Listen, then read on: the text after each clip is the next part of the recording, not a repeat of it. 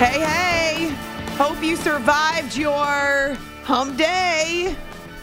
This is my final night of the week, but not mailing it in. Got a lot to do in these next 3 hours, including a look ahead to Week 15 in the NFL season.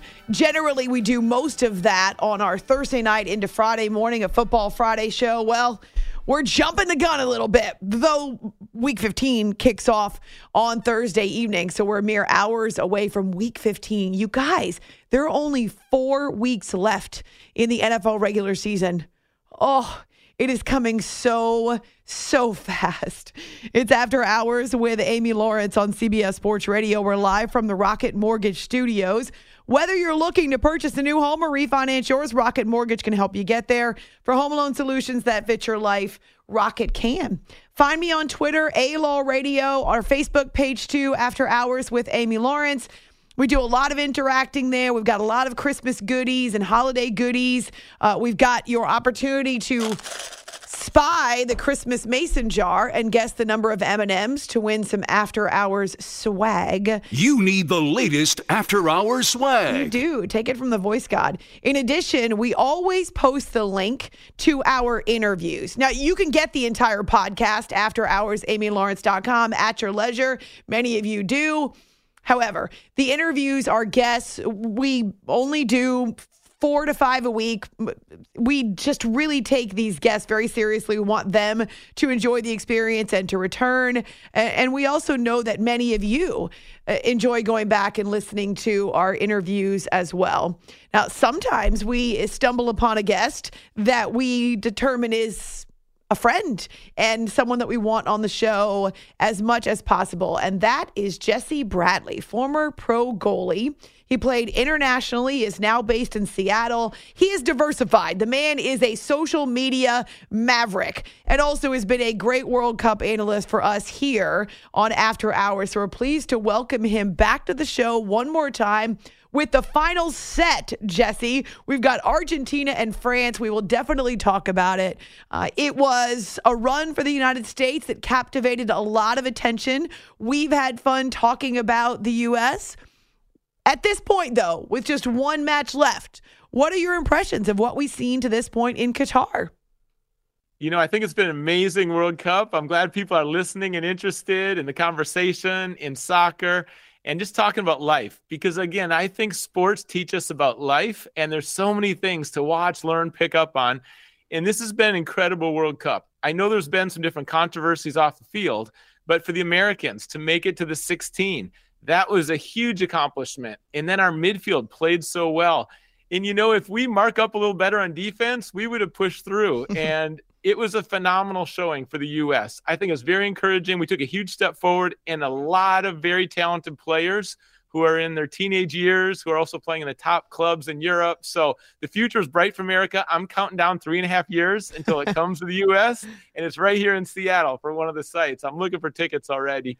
And then, you know, when you think about some of the showings that were surprising, we have, for the first time ever, an African team made it to the Final Four. I love that. I played professionally in Zimbabwe, and I'm cheering on Africa. Morocco was outstanding, and they inspired everyone. Then we also had teams in Asia that showed up so strong. Japan knocked off some giants. Korea, you know, knocked off Portugal. They were strong. Even Australia made the final 16. I mean, there were a lot of teams that weren't expected to do that well, and I think that caught people's attention and interest, and all that makes, you know, for an exciting World Cup. But we come down, like you said, we come down to France and Argentina, probably the best 2 teams. You know, Italy didn't even make it to the World Cup, which is shocking, second time in a row. And then you've got Brazil, who are probably the most talented in terms of attacking soccer, but they didn't have that sense of urgency. And if you can't hold the shape in the defense, you're not going to win championships. I think Croatia beating Brazil, that was a favor for Argentina, because as you think about Argentina, and they were my pick at the start of the tournament, you know, right now, Argentina against Brazil, a lot of people would take Brazil, but they're not here. So Argentina has a pathway right now that they could take it all. Well, we'll talk about what it means to get to a World Cup final for the two nations that are still standing. But I want to talk a little more about the Americans. We knew this was the youngest team we had ever fielded at a World Cup. How do you believe youth was served in this tournament? A positive or a negative, Jesse? A huge positive is that they played fearless. A lot of teams probably anticipated the U.S. would be more cautious, a little more defensive shell, maybe try to counterattack. That's not what they did. We have midfielders who can run, who have skill, who put pressure. Our midfielders made England nervous. I think when the Netherlands were preparing for us, they retreated somewhat. And, with everything, you have a strength, and the flip side of that can be a weakness. And I think because we were gaining confidence in midfield, we didn't really keep our shape well in the back, and we left ourselves vulnerable.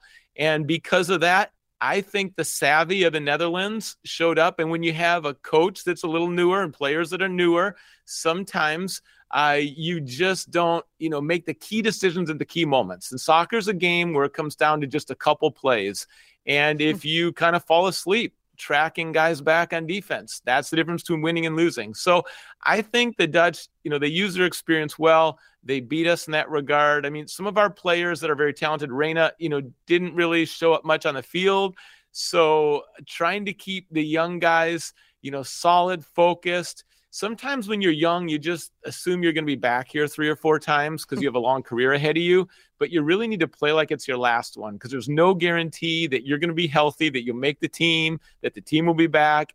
And I think, if we had a good balance, especially our defense had some older guys, and the goalkeeper was great too, Matt Turner. I just think there's no replacement for experience, and you can't simulate playing in the World Cup. And I think we just lost our shape enough on defense, got exposed. But overall, the interest in America for soccer just keeps growing. There's momentum, the MLS, making it to the 16 this time, hosting it next time. Like overall, the positives outweighed the negatives and the setbacks for sure. Since the team has returned stateside, we've heard from Greg Berhalter that there was an internal issue with Gio Reyna. So son of Claudio, a lot of people remember him as a first-generation U.S. World Cupper. Gio responded on his social media and said, hey, I was hoping this would stay in-house. Did appreciate the accountability of the team. What's your reaction to how that was handled by Berhalter? It's a tricky situation. Anytime people make some bad decisions, it puts a lot of pressure on the leadership. And you could tell they were managing, they were navigating, they were getting a lot of questions. How come he doesn't have more playing time? Right. And really, it was held secretive during the World Cup. So kudos that it didn't leak, that, that didn't get more attention and more distraction. And, for Reyna being able to apologize to the team, that's a significant step. There's a lot of superstars that wouldn't do that. They wouldn't humble themselves. They've got too big of an ego. And we need more apologies. We need it in marriage. We need it in friendships. We need it in coworkers. Like, we need to be able to apologize, forgive each other, and stick together. So I think the team managed it fairly well. I think for, Reyna, the disappointing part later on was that it did leak. And I don't think Berhalter was trying to draw attention to him. I think he did acknowledge that, yes, there was a problem off the field, and it did put some tension on the team. He probably shouldn't have said that looking back, because then they start putting 1 and 1 together and it looks like 2. And then pretty soon it gets revealed and you just can't keep stuff quiet. So it'll be interesting. One of the biggest decisions the U.S. needs to make is, do they keep Berhalter for the next World Cup or not? I think they'll keep him a little bit longer because he clearly made progress. The team is better than when he took over. You can't say that about all leaders for the Americans over the years with men's soccer, but clearly there's been improvement. The question is, how far can he take them? And some people think he got a little bit outfoxed in the round of 16. He could have had a different approach and we could have had more success. What's going to happen next 4 years? What's his ceiling? And that's something that they're going to have to assess carefully. They could bring in a top coach. Meaning an international coach?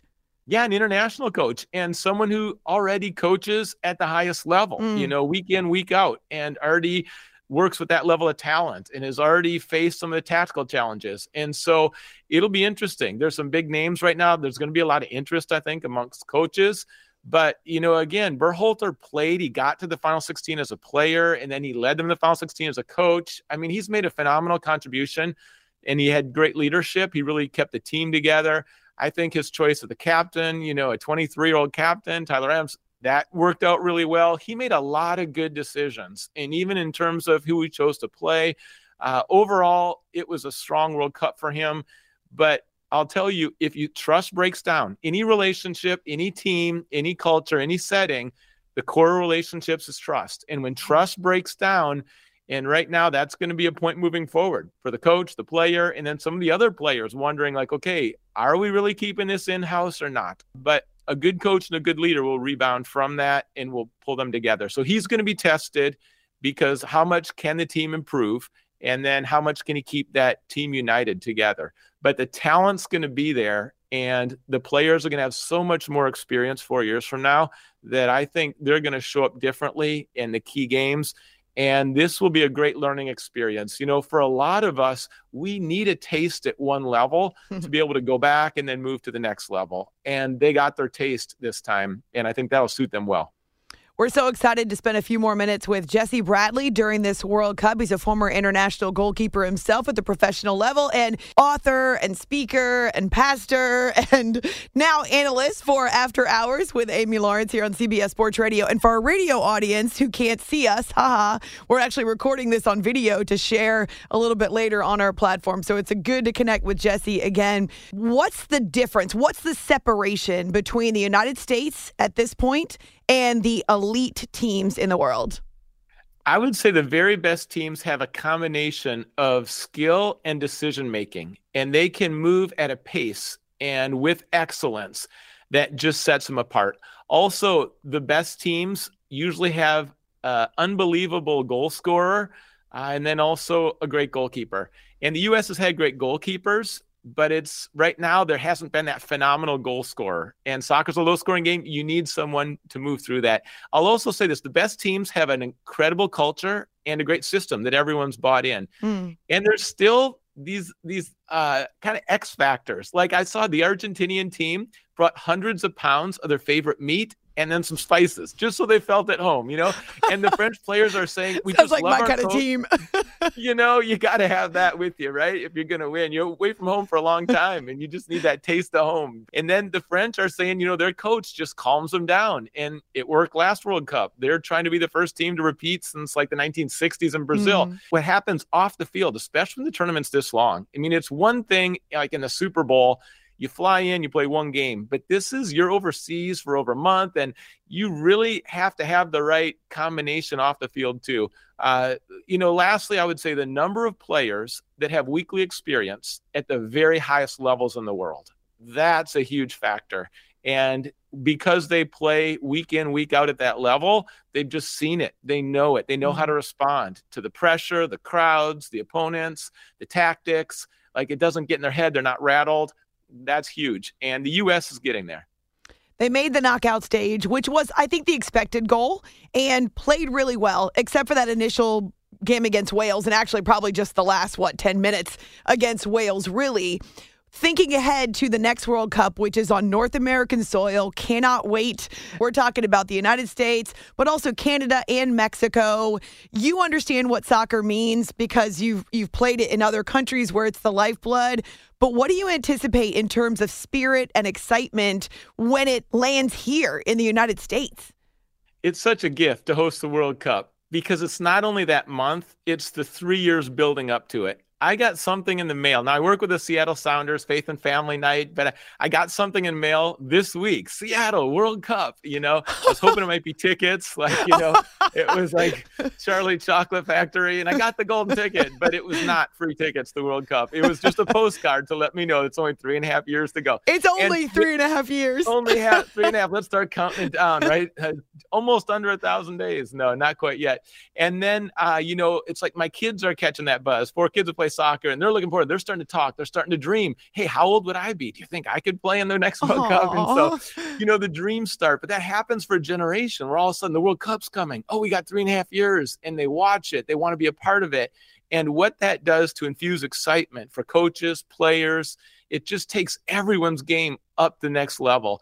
And you can't simulate that too, for hosting a World Cup and that buzz that's going to happen. So, people watching this World Cup, and, you mentioned I'm a pastor, Sunday morning, it's at 7:00. And we were joking, like, could we just I don't know, put it on the big screen for a while and then move services back? Or how do we adjust so we can watch them? So we're having fun with it. It is Sunday morning, but it's going to be incredible. I watched this clip where people are in Argentina already are serenading Messi's grandmother's house. They are outside just singing and joy. And it's like the passion in those two, even one of my kids was, saying, Dad, they were watching the game at school. And, this is the semifinals. And so we all went over and watched. It was during school. And in some countries, they just cancel school so you can watch. That's the buzz. That's the excitement, the ownership that has to happen in anything you do. You've got to have that ownership. And, when you do have that ownership and you have that passion and you believe in what you're doing, and it's caught your attention, your affection. All right, now you're in, and that's so different. And that's happening in America much more for soccer. And at least we don't have to deal with the stress of qualifying, though I'm sure they would qualify, but I'm glad that process is a little less stressful. No. We're not advocating skipping school, of course. Jesse Bradley is with us from Seattle. It's great to have him one more time here on After Hours with Amy Lawrence. Messi is in his mid-30s. For him to get to his first World Cup final, there were times, I remember he's very emotional. He was going to quit the national team. He was done. He was frustrated. He didn't want to be there anymore. And yet he is the standard. He's got everything but the golden ball, the golden boot. So what does it mean, do you think, for him and for his nation to finally get to that level? That's it. You described it so well. And I love how you just run with soccer. Not all sports hosts do. You know your stuff. For Messi right now, he said, this is my final World Cup. So this is the last dance right here. It means everything. When you talk about names like, from Brazil, Pele, when you talk about Maradona from Argentina, his name's going to be right there next to him. Mount Rushmore would be our geographical, illustration metaphor here. But that it's going to put him in that place. And it takes 11 to win in soccer. It really is a team. One guy can't do it himself. But this is a breakthrough for Messi. And here's a key piece in life. It's how you finish. Because we all go through some ups and downs. And right now, coming in this tournament, it was Messi and Ronaldo. And unfortunately, Ronaldo's had some trouble with his club, a little bit with his team. He wasn't even starting. And so that's going to taint an unbelievably successful career. Taint it in a sense that, people are going to remember how his career ended with Portugal, with his club right now, whereas Messi is ascending. And I think it's a reminder, some people, once they hit 60, start to fade and just cruise control. And it's like, no, finish strong, finish strong. I take note, in the Bible, there's a lot of people who don't finish strong, but they were strong up to that point. And it's like, you can just become complacent, sleepy, or you can get discouraged along the journey. But you see the prize. You just keep going. And not all the days are going to be great. Not all the seasons are going to be great. One of our kids right now, we have 4 kids playing soccer. One of the kids in our family, their record is 0-23. I mean, that's just tough on anybody, and you can see the toll that takes. So when you want a prize or you're not winning as much as you think, or you haven't won the big prize, that's a temptation just to quit and give up. But on those hardest days, you have someone who comes alongside you and encourages you, speaks a word of life, builds you up. In a tough practice, they pick you up. That's why captains are so great. That's what the great coaches know how to do. See, soccer, it's physical. It's also intellectual because there's a lot of soccer intelligence during the game. And then there's the emotional part and the relational part. And it all comes together. And I'll tell you right now, managing, because when you want something so bad, and Messi does, going into see Mbappe, he could win his second, but he's only going to be 23. Yeah, Pele won 2 at 22, but Mbappe, he's going to be chilling because he doesn't win this one. He's still got all these years. Messi's going to feel some pressure on this one. And how do you manage? This is what the champions have to do. How do you manage the excitement? You're going to have a sense of urgency, but how do you calm down enough? And every player is a little different. The hard times test you, but the biggest stages test you. And what's your response? What's your emotional response? And can you bring excellence when you feel all the pressure? And we're going to see that with Messi. The whole world's going to see this with Messi. I mean, there's going to be billions of people watching him. For me, early on in life, I was just put too much pressure on myself as a goalie, and I wouldn't play as well, but I had to learn how to manage that. And for me, even prayer was part of that. I mean, there's all kinds of things. For some people, it's a certain pregame meal, but you're trying to manage that stress. And that's going to be a key. In between Messi's ears, the game might be won right there. And I'd also say whichever team scores first is going to be a huge advantage, because Argentina's set up that if they get a goal, it's going to be very tough to penetrate their defense, and they're going to be dangerous in the counterattack. If they score first, I don't see France coming back from that. So that first goal is significant. Start out quickly. That's what you saw today with France. They beat Morocco, and they got that early goal. First 10 minutes, they're already 1-0 ahead. That just takes all the pressure off, and the other team can't sit in that defensive shell. So first goal is going to be huge, and the mental battle for Messi, it's going to be probably more formidable than anyone else out there. And, other players like France already won one. They have an incredible goal scorer, Giroud, up front, and he is finishing his career. He's a phenomenal player, savvy, and France has a lot of weapons coming forward. So that first goal is going to be key. A little bit of insight on what's to come in the World Cup final. Argentina searching for its first with Messi, and then France looking for the double-double in back-to-back World Cups. You mentioned the Mount Rushmore, though. I want to ask you, is there an American that should be on the face of the mountain or close? And also, I want to know your reflections when it comes to Grant Wahl. Great loss in Qatar for the United States. So hang on, Jesse Bradley. It's After Hours with Amy Lawrence on CBS Sports Radio. You are listening to the After Hours podcast.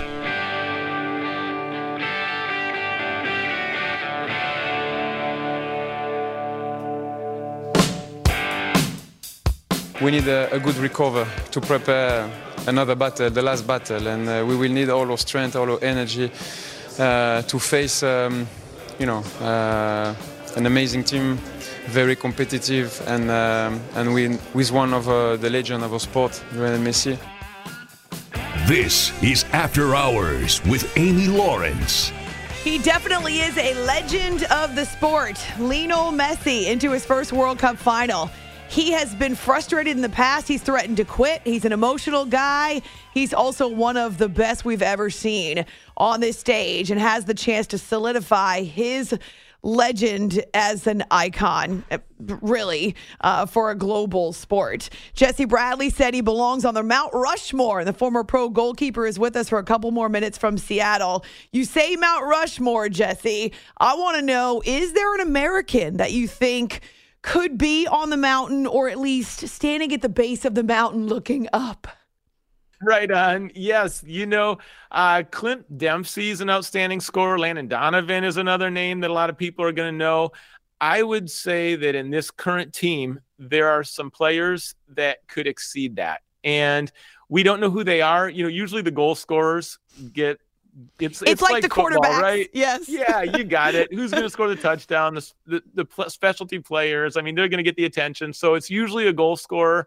Goalkeepers are huge in terms of final result, but they might not get quite as much attention. So it's probably an attacking player. I don't think that player's emerged yet, but I think the potential's on this team right now. And if some of these guys keep working and playing in their clubs, I think we could get there. I mean, we've been talking about Reyna, and he's got the potential to be that. There was a lot of people going into this World Cup that says he's our most talented player, and they thought he was going to shine. So, I could see, especially with a few bumps at the end of this one, sometimes, I remember Andrew Luck said, once he gets pounded by an opponent in a football game and that first really hard tackle, it's like he's focused the rest of the game. And sometimes you almost need a little bit of a challenge or setback or adversity. You got it. And that's just going to fuel him. So if I, was pulling for somebody, it would be him for the next one. But we've got some outstanding talent right now. I know this World Cup will always feel a little bit different to me because of the loss of Grant Wahl, who's the longtime soccer insider. But really, more than anything, when I think about him, I think how he was synonymous with the sport in the United States. He's certainly a great loss for the soccer community. I'm sad for him. I know he was doing what he loved, but man, what a loss for soccer overall in our country. That's right. What a tragedy. And he's one of those people that moved the sport forward. He's incredibly knowledgeable. He was an Ivy League grad and from Princeton. And, when you listen to soccer commentators, the English, the insights they have and the pace and the words they use, they're set apart. I mean, they're the best commentators. Of course, some of the Hispanic commentators bring the excitement and they celebrate the goals and they also have great insights. But the American commentators have been a little behind some of those who are overseas or from other countries, and we're catching up. And when I think of Grant Wahl, I think of catching up because the insights he brought to the game and the passion he had and how he explained it and made it, accessible and understandable for so many people and then raised their intelligence. I mean, he just served the soccer community. He served the nation. And when anyone is that dedicated and excellent in their craft, they leave a tremendous legacy. And there's going to be a lot of people, I think, who are inspired by him and their careers are going to move forward because they want to bring what he brought. And it also reminds us of the fragility of life. It reminds us, the human stories that surround this World Cup. You have like the treatment of women in the Middle East that was relevant there. You've got some of the workers that died and the conditions there, trying to build the stadiums. When you had the war in Ukraine, Russia wasn't at the World Cup because of that. I mean, Grant's story, there's a lot of heartbreaking stories, and it's always bigger off the field, than on the field. We enjoy the sport, but like Grant's life, his family right now, keep them in your prayers. We had a campaign and we've done some digital campaigns recently. It was just a campaign of hope. The content spread more than it's ever spread. And we had so many people going through the content and even like interested spiritually in God in this content. And the world right now is in a unique spot. People are looking for hope right now. And I think soccer players can bring hope with their platform and the words they say. I think someone like Grant brings a lot of hope. And I think we all can do our part in our communities, locally and globally, to look out for one another, do our jobs well, serve people well. Like you were saying, be faithful to the end. Don't check out early. And, that's something that we all need to step up together during these days. And there is a hope that's available to everybody. Oh, yes. A message of hope. That was what I determined my radio show would be during the course of the pandemic. And that's how you connect with people, to be sure, because we all need that and need to remember why it's so important. Jesse Bradley, former international goalkeeper, professional goalkeeper. We've been so excited about your insight and, of course, connecting with you. We've enjoyed these conversations. Remind people how they can connect with you. Thank you so much. I love to hear from people, and I have heard from a lot. I've loved being on CBS Sports. Your show's outstanding. You have a lot of people that really follow your show closely, too. And, all those encouragements, continue to send them to Amy because they mean a lot. It's not easy to be a host. It's not easy to cover sports. It's not easy to handle. You always get a lot of negative comments and just people just need to vent and stuff. So keep those coming. We love to hear from you. For reaching out, jessebradley.org. Also, revivinghope.com. We have 2 websites now.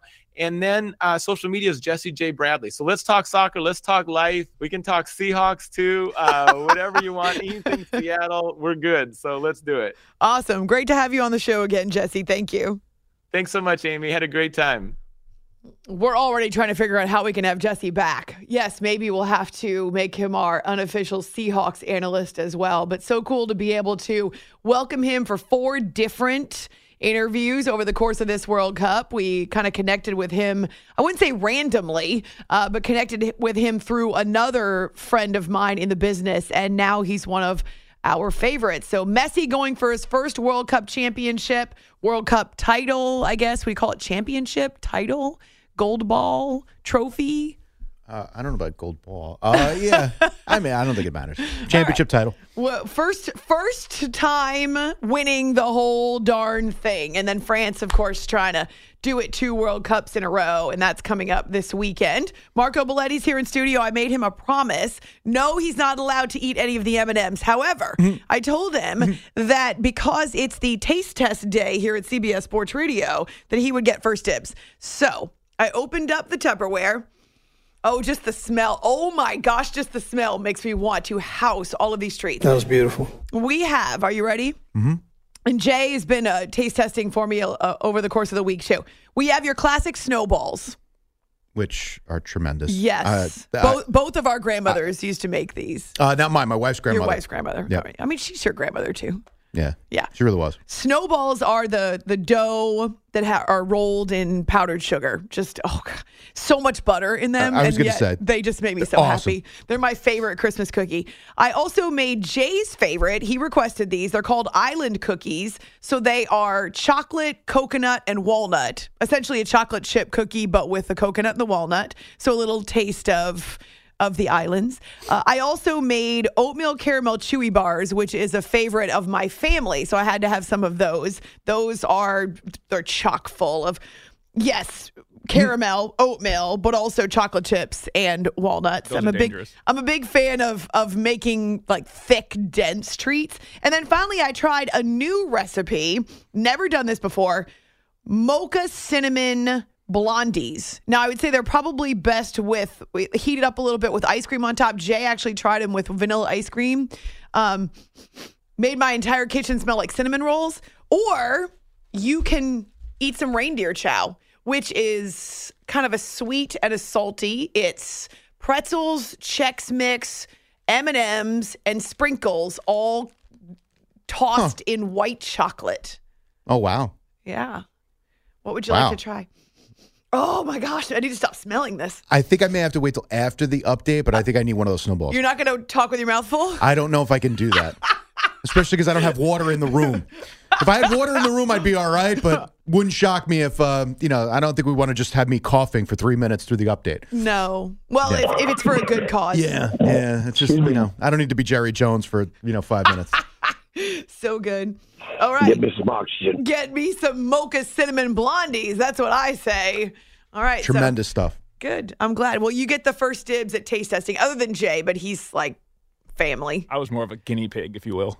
He's the embarrassing younger brother. That's what he is. Oh. So he had to taste them first, but you're the first one in the newsroom. I'm just teasing, Jay. It's mostly that hat. I look at you, I see the hat. I don't understand. What's wrong with my hat? So many things wrong with your hat. The two of you both, actually, as long as I've known Marco, it's now 10 years. Do you know that? Yep. We're coming up on 10 years of working together. Is this the same hat? No. Or have you actually changed Yankees hats? No, many. Yeah, there's probably many. in 10 years, many for me. 10 years, probably the 4. Oh, okay. Because Jay doesn't change them very often. I changed it. This is the new net one from when we started. It just looks the same, actually. Oh. Just similar to the Yankee hat. Yeah, Also, I he get the doesn't same wash hat them. over and over. I sometimes, but rare, I'll just get another one. I don't. Once it gets to the point where like, all right, then yeah, you move on to another one, and that's it. But I get the same one over and over. I get the same hat constantly. Yes, gotcha. All right. Well, I wouldn't even know what to do if I saw you without it. One time, I think you did a TV spot in the afternoon here on CBS Sports Radio, and you were without it, and I almost didn't recognize you. Yeah, I've done a few. When you do the now, not so much. I don't know if it would matter anymore. When Mark Chernoff was here, Mark was real big on. He hired us when I had to do the TV hit. He was real big on "Don't Wear the Hat." Well, I agree. I had no problem with it. I didn't mind. Right. But that was pretty much the only thing that Mark would ever really say to me. Kind of professional. One of those unwritten rules about you don't wear a hat at a table. Do you eat with your hat on at home? At home? Yeah. No. Jay, do you eat with your hat on? No, I get home, I take my hat right off. That's the first thing I do. Great. So I'm the one who gets to see you too with your hats. If I'm out, I have it on. So if I'm at someone else's house, then yeah, I'm probably eating with the hat on my head. Yeah, I'm keeping it. But when I go home, the first thing I do is take everything out of my pockets and put it in my hat. And put it on the counter. So now I know where my keys are. I know where my wallet is. I know where everything in is. your hat? Yeah. That's what it's there for. Absolutely. Did you? Put it right upside down, put everything in there, ready to rock. Now I will never lose my keys. Now I'm not looking around the house. Where are my keys? Where's my wallet? I know exactly where everything is. Phone, wallet, keys, hat. Let's go. Yep. Men are definitely from a different planet than me, but okay. Hey, at least I know where my stuff is. My wife true. constantly, all I hear is, That's where's true. my phone? Where are my lose keys? my I stuff don't know all where the your time. stuff is. Yes, well, I'm not going to put it in my hat, but okay. All right, I hope You know where it is? I hope that you like the baked goods. Feel free to sample. It's After Hours with Amy Lawrence. You are listening to the After Hours Podcast. It's a Touchdown Tuesday on After Hours. Firing for the end zone. Caught! Touchdown! Touchdown! Takes it himself to the pylon. Touchdown! One man to beat 10. He's gone. They throw in the end zone. Caught! Touchdown! Hey, the guy missed. He's inside the 5. He's to the 3-2-1. Touchdown! Somersaulting into the end zone. Touchdown! To cast your vote for the TD of the week, head to @AfterHoursCBS on Twitter or give us a call at 855-212-4227. The Detroit Lions. 2nd down and 5. Lions from the Viking 41. Goff play action fake. Time in the pocket. Looks. Throws deep downfield. Got a man wide open. Inside the 5. Caught. End zone. Touchdown Detroit Lions. Jameson Williams. Welcome to Detroit, young man. How about that? 41 yards. That's the 12th overall pick in the 2022 NFL Draft. The Cincinnati Bengals. 1st and 10 at the Cleveland 45-yard line. Burrow catches a high snap. Now it's a flea flicker. Burrow's going to throw it deep. He's got a man open. Over the shoulder catch. Trenton Irwin at the 6. Touchdown! Baby. Bengals, the flea flicker executed to perfection as Burrow gave it to Mixon. He flipped it back to Joe, and Joey Franchise launched it perfectly down the middle of the field for the touchdown strike to Trenton Irwin. The San Francisco 49ers. Kittle motions to the right of Purdy in the backfield. Ayuk slotted inside of McCaffrey left. Jennings and Ray are right. Purdy going to throw for the end zone for McCaffrey. Makes the catch for a touchdown. What an adjustment there by Christian McCaffrey. The Buffalo Bills. 1st down. Bills have it at the Jets' 24-yard line. Josh lines up shotgun. Now the snap. Allen looks, fires it downfield. Caught by Dawson Knox at the 8. Dives into the end zone. He is in. Touchdown. Touchdown, Buffalo. Dawson Knox was wide open, and he sailed over a defender to get into the end zone. A 24-yard touchdown strike. Those were your candidates for TD of the week. The poll actually went an extra day longer than typical. We thought you might need a little more time to decide. And as it turns out, it was a very tight race. Dan Miller on Lions Radio, Dan Horton, Dave Lapham on Bengals Radio, Tim Ryan along with Greg Papa on Niners Radio, and then John Murphy on Bills Radio. Are we playing the winner again, Jay, or am I just telling people who won?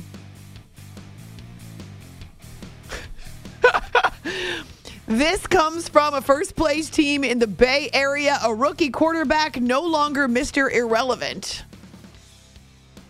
The San Francisco 49ers. Boom! Kittle motions to the right of Purdy in the backfield. Ayuk slotted inside of McCaffrey left. Jennings and Ray are right. Purdy going to throw for the end zone for McCaffrey. Makes the catch for a touchdown! What an adjustment there by Christian McCaffrey. Christian McCaffrey is really important to anything the Niners want to do. Obvi.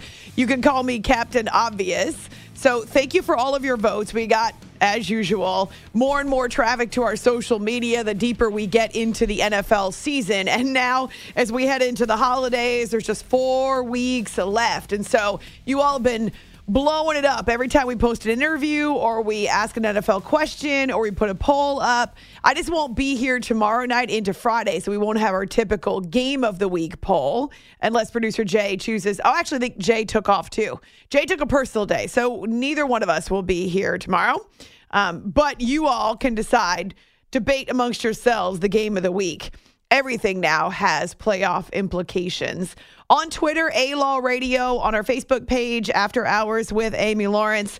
It's not just me telling you that Christian McCaffrey is critical to what the Niners want to do, but their rookie QB, Brock Purdy, is pointing to the veteran running back and indicating that this is a guy who's helping him to settle in. Even just being in the huddle and his presence and like sort of taking, command and charge when I'm getting the play call.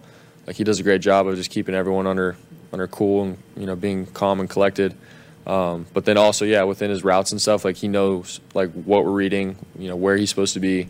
Sometimes being a receiver, you see things differently, but that dude is like he sees it as a quarterback first and then runs it. So he definitely does see it as a quarterback. It's nice. It is nice when you got a guy like that who can break through tackles and who can go either 30 yards on the ground or 30 yards through the air, who's so athletic and strong and is explosive. You really don't know what he's going to do. And if you're a defense, so you have to game plan for everything. We saw him throw a touchdown pass this year as well. It's After Hours on CBS Sports Radio. Thursday Night Football comes from Seattle, where it's the Niners and it's the Seahawks. And right now, Seattle is reeling. They've dropped 3 of 4, including last week's game against the Panthers, who were there on the road, run by a team that traded, or run by Sam Darnold, but run by a team that has traded away both Christian McCaffrey as well as Robbie Anderson. So their top 2 offensive players were shipped elsewhere. And yet the Panthers are playing so hard under Steve Wilks. I love the effort. I think they needed a new voice probably, but also needed some hope. And maybe it does stick with them that they were kind of left for dead. Essentially, the Panthers were. But from that rubble, the Seahawks have to rally if they're going to make some noise for the postseason.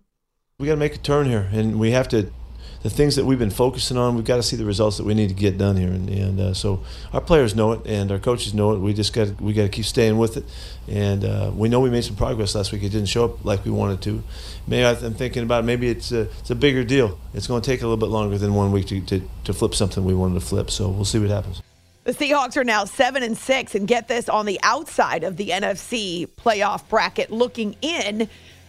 It would be Commanders and Giants who get in ahead of the Seahawks right now because they've got the tie. Seahawks have an incredibly difficult challenge with the Niners coming up on Thursday night. We'll look at it a little closer with both Geno Smith and Kyle Shanahan in an edition of QB News. It's After Hours with Amy Lawrence, CBS Sports Radio.